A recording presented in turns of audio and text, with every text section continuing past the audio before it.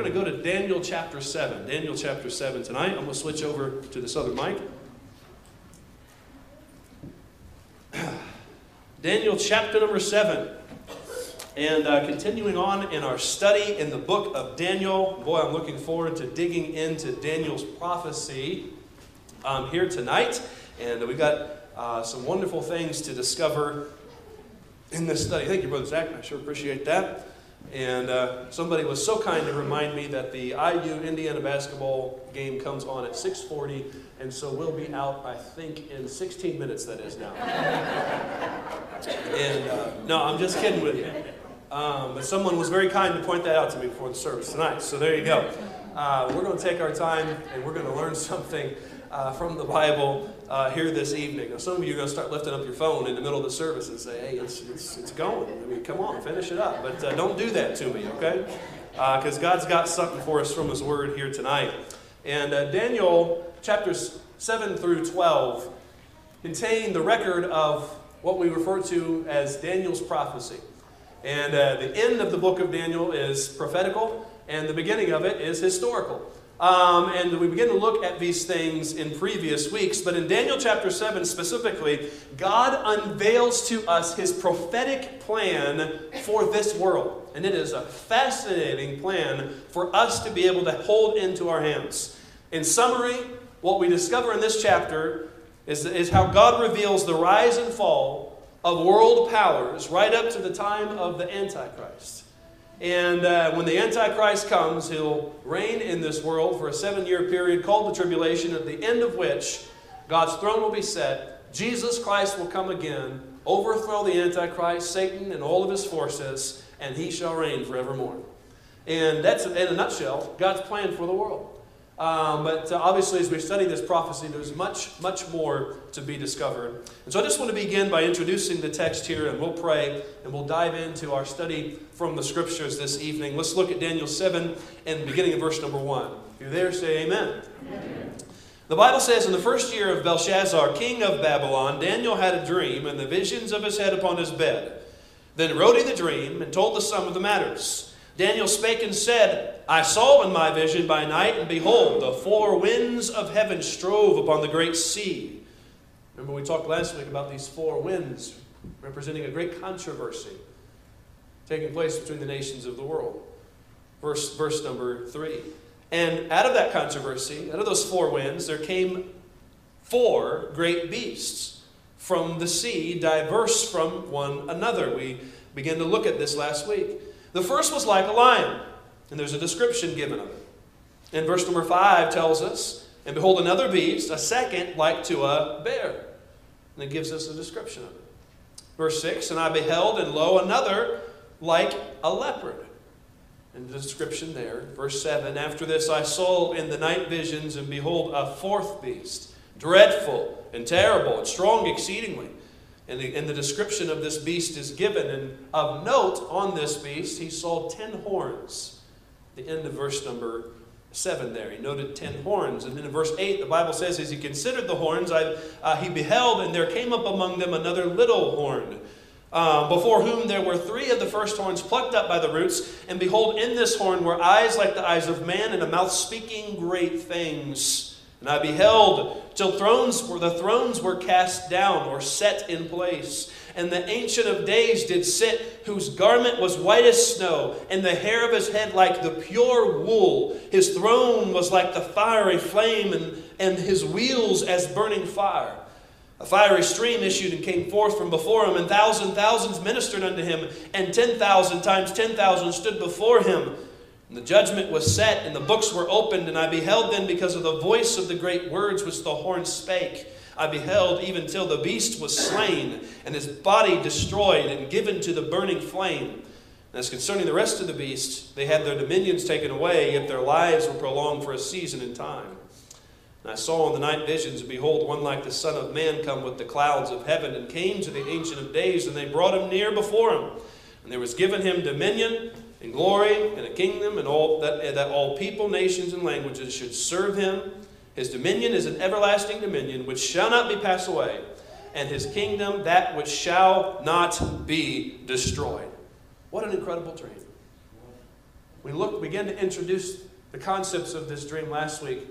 This week we'll dig into what the Bible is revealing to us here through this prophecy. But as we do so, why don't we pray and ask the Lord to open up our understanding and our hearts to the truth of His Word. Let's pray. Our Father, we come before you, and Lord, we want to be helpful to your church tonight. And there'll be much teaching. But in the teaching, I pray that you would put a fiery flame in the hearts of every believer that's in here. And give them a desire to know your truth and respond to your truth. Eager to learn the truth of your word, or for some of us to relearn or be refreshed of the truth of your word. Whatever our state of life is, we need to understand these truths and let them compel us to live a life in light of eternity. And I pray, Lord, that you would minister to our hearts. Give me clarity of thought and mind to be able to communicate the things, Lord, that you have taught me and that you have placed on my heart to convey through the preaching of your word. Most of all, I pray you'd set me aside and you'd speak to your people as only you can. And I pray this in Jesus' name. Amen and amen. Now, in Daniel chapter 7, there are 7 big ideas that are communicated to us, 2 of which we already began to look at last week. I'll review very briefly. The first big idea we see noted really in just the first verse of Daniel 7 is the prelude to the dream. And as we come on the scene of this dream, there are several aspects of this prelude that we saw last week. We saw the date of the dream, 553 BC approximately. Belshazzar is reigning. Daniel is in his 70s around this time, perhaps his late 60s, as this historical account began to take place. It took place, according to the history of the book of Daniel, between chapters 4 and 5 of Daniel's lifetime. That is recorded for us in the book of Daniel. And so that's the date of the dream. We also noted last week the deliverer of the dream, and that is the Holy Spirit of God through Daniel. These words were written by Daniel, but they were inspired by God and given to us, and so they are God's very words for us today. We saw also last week the documentation of the dream, that God used Daniel to record these truths and has preserved them for us today, even through the translation of languages, so that what we have in front of us is the very Word of God that we need to understand about God's plan for this world. That's the prelude to the dream. We saw also last week the particulars of the dream.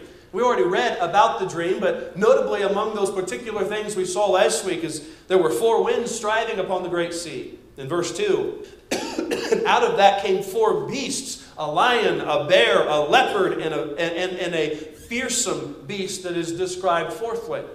And then on that 4th beast, there were 10 horns, and among those 10 horns was one especially pesky little horn, is what he's called in the dream. And he rises up among the 10 horns and overthrows 3 of the 10 horns as he does so.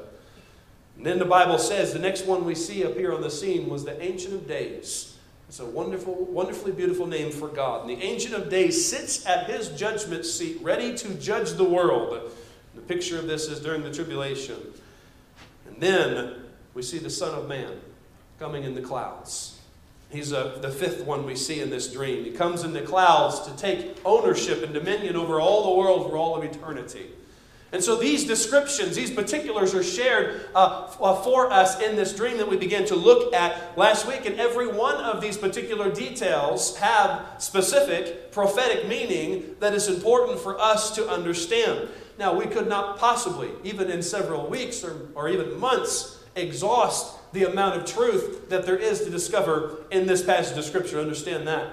But we're going to labor to give a proper study of this for you as a church tonight. And for me, one of the most enjoyable aspects of studying Bible prophecy is being able to take these particular truths and relate them with proper biblical study techniques that we talked about last week. Relate them to the things that have actually taken place in our world, or things that are yet to come, yet to take place in our world. But understand, some of the things that God revealed to Daniel here were future for Daniel, but they're past for us. They've already taken place.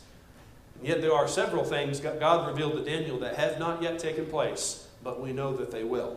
And that's the beauty of studying prophecy. Which brings us to the third big idea I want you to note down tonight. And that is the prediction of the dream. We've seen the particulars. Now I want us to see the prediction of the dream. Now the Bible goes on in verse 15, and it tells us that after Daniel saw this amazing and very fearsome dream take place in his consciousness, you can imagine how he felt. But while he was still in his dream, he was so curious about some of the things that he had seen that he goes up to one of the many messengers that is standing before the throne of the Ancient of Days. And he asks him, "What's going on here? Can you explain to me what's happening?" And he begins to do so. Notice what the Bible says in verse 15. The Bible says, "And I, Daniel, was grieved in my spirit in the midst of my body, and the visions of my head troubled me. And I came near unto one of them that stood by and asked him the truth of all this. So he told me and made me know the interpretation of the things." So he's still in his dream at this point. But God's giving him not only the details of the dream, but he's giving him the interpretation of the dream as well. And that is so important for us to understand. We don't have to try to give an interpretation to these things. God has already interpreted these things that he wants us to know for himself. By the way, the things that we don't know, those are things that obviously God did not want us to specifically understand, or he would have specifically given us the interpretation for those things. It's fun to speculate. It's fun to look at history and look at things and try to figure things out. But understand, in all of our efforts to do so, God's always right, we're always wrong. And there have been many people who have gotten details of prophecy wrong in the past, and there'll be many more in the future because we can't possibly understand the mind of God. But I believe with diligent biblical study that we can discover many of the particulars or many of the predictions that the Bible gives to us through Bible prophecy. And so as we look at the prediction of the dream, they are subcategorized for us into three different areas, three different particular things that were described were about to take place in this dream. And the first one I want you to note down is the kingdoms of the world. First, Daniel in his dream sees the kingdoms of the world begin to unfold before him. Look at verse 17. You're still with me? Say amen. Amen. Verse 17, "These great beasts," now he's talking about the four beasts that Daniel saw rise up out of the troubled waters. These great beasts, which are four, are, here's the interpretation, four kings, which shall arise out of the earth. Now note this, earlier in our study of Daniel, we understood that when God referred to Babylon, he referred to Babylon, when he referred to Babylon, he also would refer to Nebuchadnezzar as Babylon. So when a reference is made to four kings, what the Bible's actually talking to us about here literally is not just for limited human kings, but it's talking about four kingdoms, four empires that were about to rise up on the scene of the world. And we've studied these already in the past. We studied Daniel chapter 2, so I'm not going to park here real long, but I do want to go and look at the specific details that are shared about these rising kingdoms of the world in Daniel's dream. So go back with me to verse number 4. Here's the first of those beasts or kingdoms of the world that God told Daniel are about to rise up. The first one that Daniel saw, what kind of animal was it?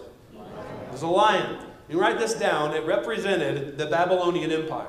You can correlate this with Daniel's prophecy in Daniel chapter 2. These four beasts, compared to the four aspects of the statue that Nebuchadnezzar saw in Daniel chapter 2. And the first one was Babylon. Babylon was the kingdom that Daniel was living in at that point in time. And look what the Bible says about it in verse number 4.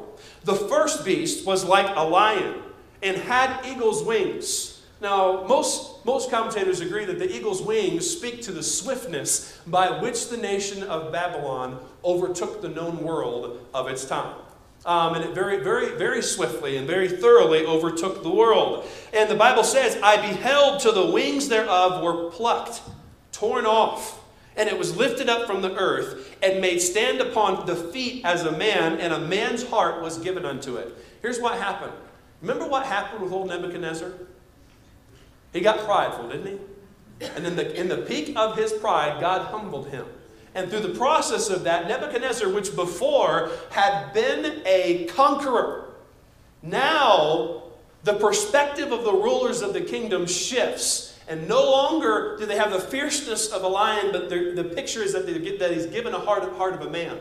And so much so that by the time Belshazzar, his grandson, comes to reign, he is only interested in pleasing himself, having parties, wining and dining. He's no longer conquering the world, just enjoying being the greatest nation of the world at that day and time. And so that's literally what is being described. The history of Babylon is being described in this verse for us. And it was at that point that's when God brought up another nation to overcome them. And the second beast that rose up, what was it? The bear. Now the bear represented the Medo-Persian Empire. Let's look at it in verse 6.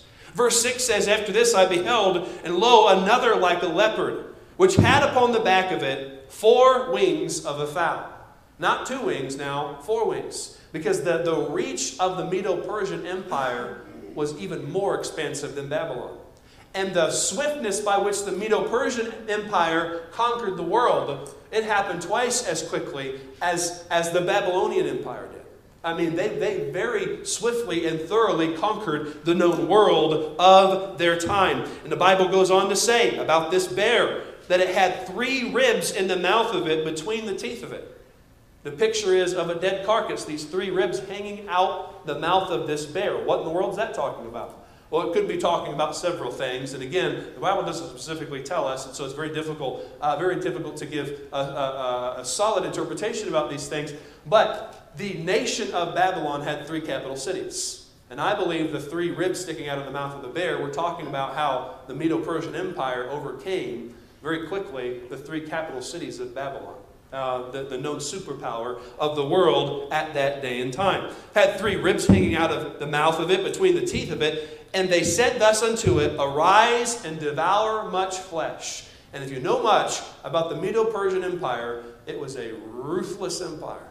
And they eliminated their enemies very swiftly and very thoroughly. And there was a whole lot of killing that went on during that period of history as well. So it's describing the Medo-Persian Empire for us there. And by the way, I missed a part up to the beginning of verse 5. It talks about the bear, how it was raised up. It raised up itself on one side. Well, what's that talking about? Medo, the Median Persian Empire. At first, the Median part of the empire was stronger than the Persian side, but eventually the Persian side became a whole lot stronger than the Median, so much so that the Median side was not even a thing really to have to do with anymore. And so it was a united kingdom, but part of that kingdom was a whole lot stronger than the other part of that kingdom. All right, raised up on one side, Medo-Persian Empire. Here's the third beast. What's the third beast? You tell me. The leopard. All right, y'all still interested in this? This is interesting stuff. This is history for us on display. The leopard represents the Grecian Empire. Again, we've studied this in the past, but it represents the Greeks that rose to power after the Medo-Persian nation. And in verse 7, the Bible says, verse 6, the Bible says, "And this I beheld, and lo, another like a leopard, which had upon the back of it 4 wings of a fowl." And unexpectedly, and at a very young age, the kingdom was divided into 4 parts. When it talks about how this leopard had 4 heads, it's talking about the 4 parts of the Grecian Empire that the empire was divided up into, and they were given dominion over the known world of that time. When their time was done, that gave rise to the 4th fearsome beast, which isn't even given a description here, really, of what type of beast it was. Just a terribly fearsome beast. And that 4th beast represents the Roman Empire that came to power after the Greek Empire.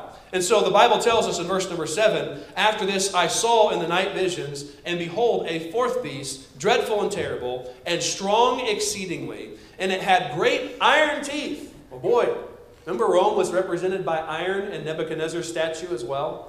Represents their strength and their power. "And it devoured and brake in pieces, and stamped the residue with the feet of it, and was diverse from all the beasts that were before it," unlike anything the world had ever seen.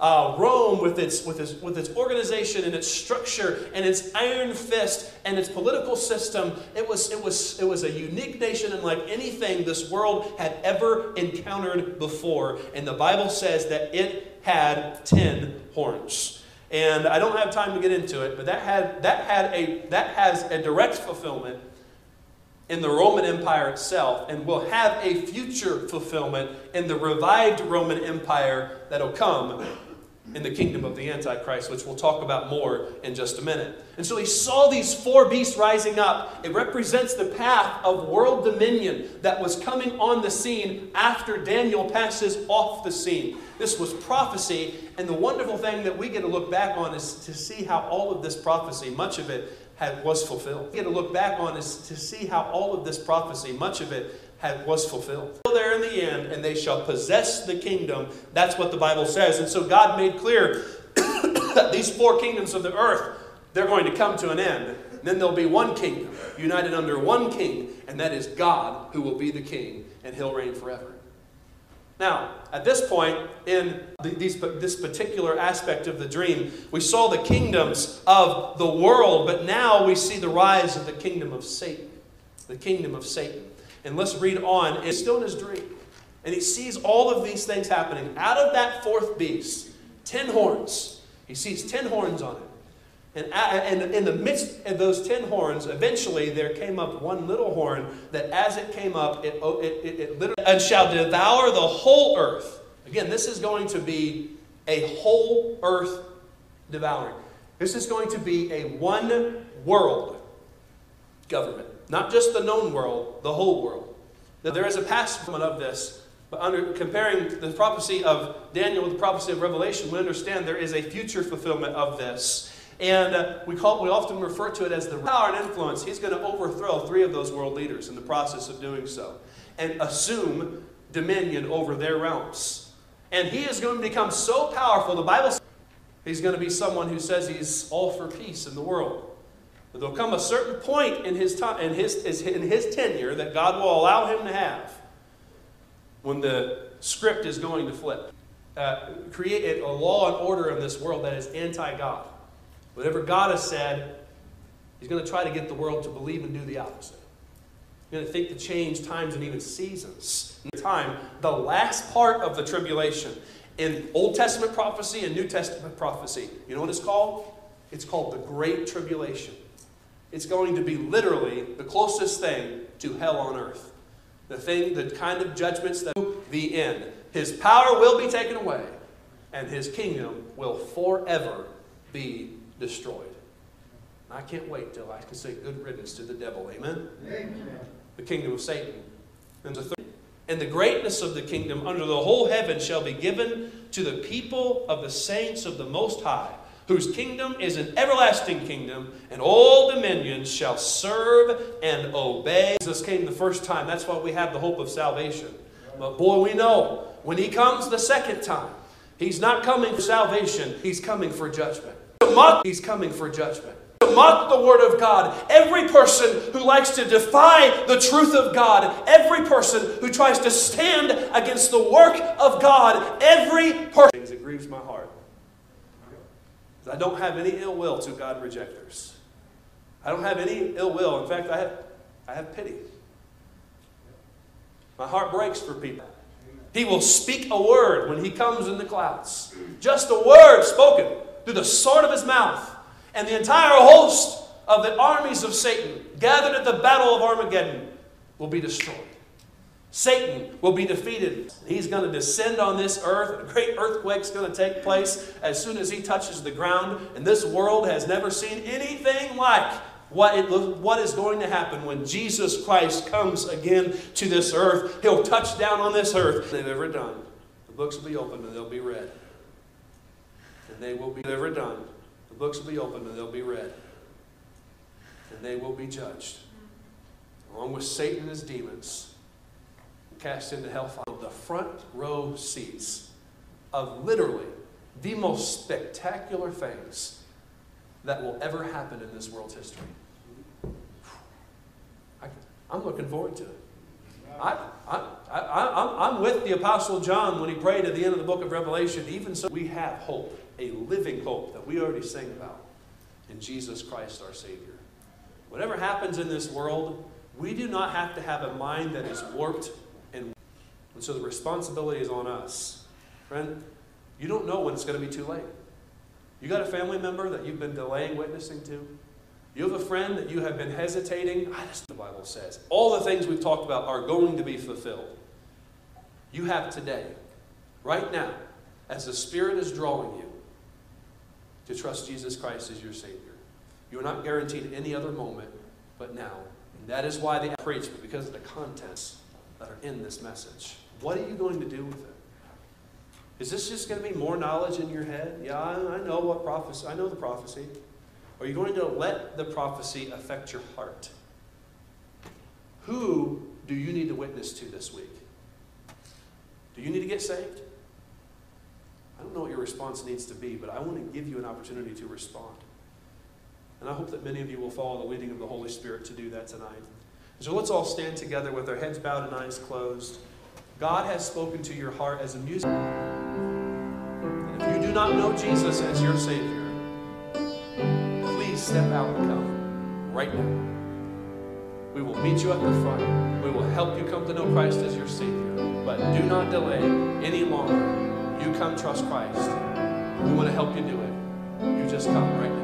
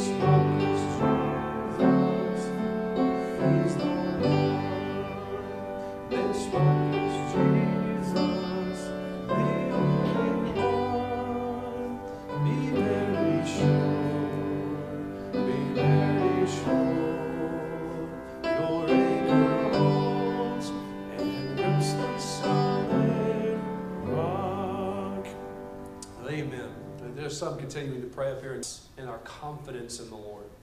And specifically next week, as we finish our study in Daniel chapter 7, I'm going to share with you some responses that we should have that I believe will be very encouraging to you. But I'm looking forward to continuing on in this study, and I appreciate your faithfulness to be here and to lock in to learn a lot of these prophetic truths that the Word of God has to teach to us. Now, I'd like to, well, I'm not going to take a minute to play the video, but I'd just like to take a minute to remind you about our Easter opportunities, canvassing at 4 o'clock on Wednesdays in the afternoon there, and on Saturdays at 10 o'clock in the morning, we're going to be going out and trying to get as many invites into our community for the Easter egg hunt and for all of the Easter events, and of course just to our church in general. And if you've never done that before, you should come. I promise you, you'll be encouraged getting out into the community and inviting other people to church. But the biggest thing you can do is take flyers yourself and invite the people you personally know to come sit with you on Easter Sunday. Such an easy Sunday to get people to come to church. And I hope that you'll take advantage of that, church. And I hope to see many more of you out this week. We need an army of people. Our teenagers are going, all right? And we need some adults to step up, to get out there and to share the good news of the gospel. And we're just canvassing right now. It's really not difficult. It's a great way to kind of learn the ropes. And so I encourage you to do that this week. And we've got several opportunities with Easter coming up. We need an army of you to sign up. Some of you, you don't sign up, you just show up. And we're glad you do, okay? But it helps with planning and preparation if you would sign up so that we know who's planning to be there. So we make sure we have all the gaps filled for all the different needs that there are going to be at a major event like this. And so I appreciate you being faithful with getting involved in those things. And let's have a good week this week. Let's shine as lights and be salt this week. And let's remember, we win in the end. Okay? All right, let's pray together and we'll be dismissed. And I'd like to ask Brother Eric Fisher, if you would, dismiss us in prayer. Father in heaven,